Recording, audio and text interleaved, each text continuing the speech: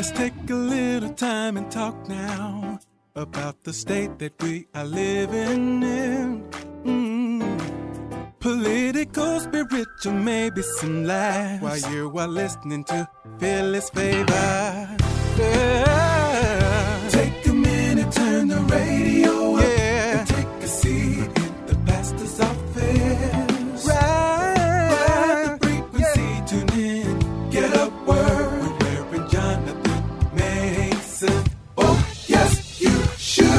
Take a minute, turn the radio up, and take a seat in the pastor's office. Ride the frequency, tune in, get a word with Reverend Jonathan Mason.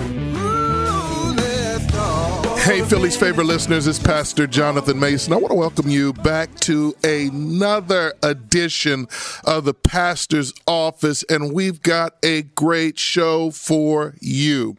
We want to have a conversation with State Senator Kristin Phillips-Hill, a Republican out of York, about a bill that she has co-sponsored in the state Senate that passed the state Senate and is on its way to the House of Representatives. You're not going to believe. All right, I'm always direct with you. This bill has origins that we are certainly not proud of. This bill is archaic. And watch this. Pennsylvania is the 50th state to actually work on handling this issue that's currently in our education code. So I'm not keeping it from you. I just want you to understand that as we prepare to talk about this matter, this is an embarrassment for our state. So let me welcome in State Senator Kristin Phillips-Hill. State Senator, welcome to the pastor's office for the very first time. How are you? Pastor Mason, I am, so grateful to be joining you and your listeners here today. You know what? We are excited to have you here.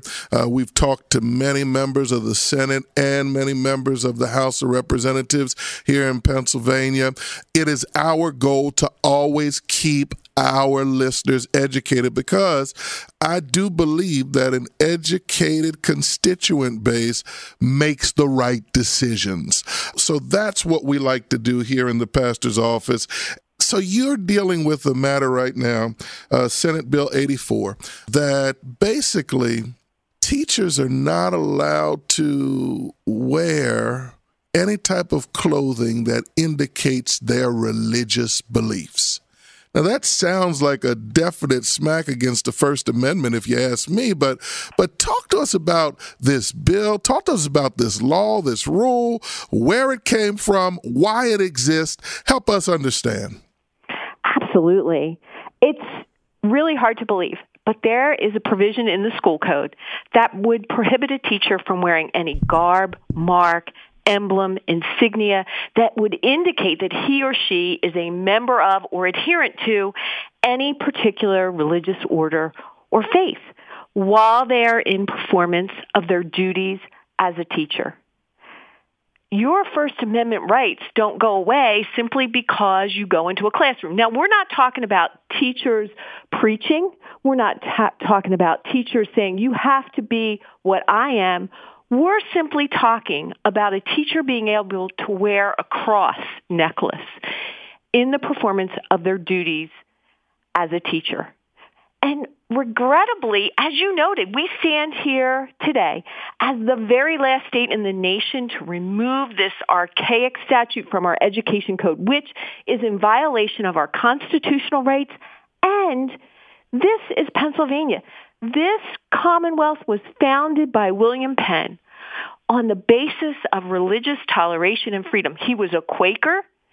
He was persecuted for his faith. He came here and he said, no one will be persecuted for their faith. They will be able to worship God as they see fit here in Pennsylvania. And what makes this even worse is this law, it traces its origins to the Ku Klux Klan and an anti-Catholic sentiment that swept our nation in the late 1800s. It is really time that we remove this provision from our school code. So let's look at this real quick. It's been in existence since the 1800s, this code. That is correct. And I don't have a number. I don't have a count of how many state senators and state representatives have come through Harrisburg since the time that this bill came into existence, but I can imagine it's in the thousands. Why now? Why you? How did this come across your desk as something you had to address? You know, I truly believe that we have to uphold our Constitution and that we have to uphold that founding principle of religious freedom and toleration here in this Commonwealth. And I am not the first to champion this bill. I've been blessed and fortunate to have a colleague from across the aisle, Democratic State Senator Judy Schwenk. She has partnered with me. This is not a partisan issue. This is a Pennsylvania issue. And it's the right thing to do. And that's why it was really easy to step up and say, whether you are Catholic, whether you are Jewish, whether you're Protestant, you worship God how you see fit here in Pennsylvania, and you have a First Amendment right to free speech and freedom of your religious expression, and that doesn't go away just because you're a teacher in a classroom. So let me rephrase this question for you, State Representative Phillips-Hill.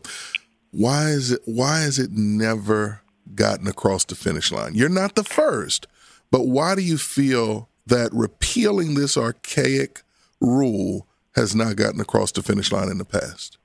You know, it's a hard thing to understand because this really is a very simple measure.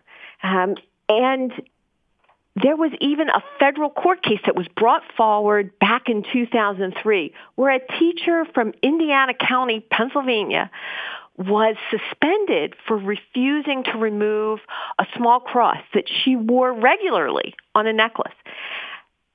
The court held that the school's religious affiliations policy based on this law, it violated our free exercise of religion and the free speech clauses of the First Amendment to the U.S. Constitution. She had to go to federal court to get her job back, right? Again, no one should be worried about his or her job simply because they wear a cross on a necklace. And so I can't tell you exactly why it hasn't gotten over the finish line because it is the right thing to do.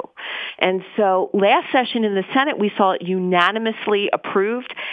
Every Republican, every Democratic member supported it, from the most conservative to the most liberal, progressive, from people of faith from all across this Commonwealth. They agreed that this was a good thing to do. It got tied up in the House, didn't quite get over the finish line. On average, it takes about 6 years to get a bill from an idea to a law. I believe the time is now that we get this over the finish line. And once and for all, remove what I think is a scourge, the remnants of the Ku Klux Klan on our law books. Well, State Senator Phillips-Hill, I want to thank you for the work that you're doing on this measure. So now it's passed out of the Senate unanimously. It goes to the House. And then, Lord willing, it will make it to Governor Shapiro's desk. So we thank you for being a champion of this very important legislation. Teachers have rights, and we want to see their rights totally honored. So we're here at Philly's Favor 100.7 FM. We're talking to State Senator Phillips-Hill out of York, Pennsylvania. And for anybody who doesn't think we talk to Republicans, we talk to Republicans and Democrats here in the pastor's office. She is a Republican out of York doing great work. The new session has now started. Talk to us about some of your priorities for this legislative year.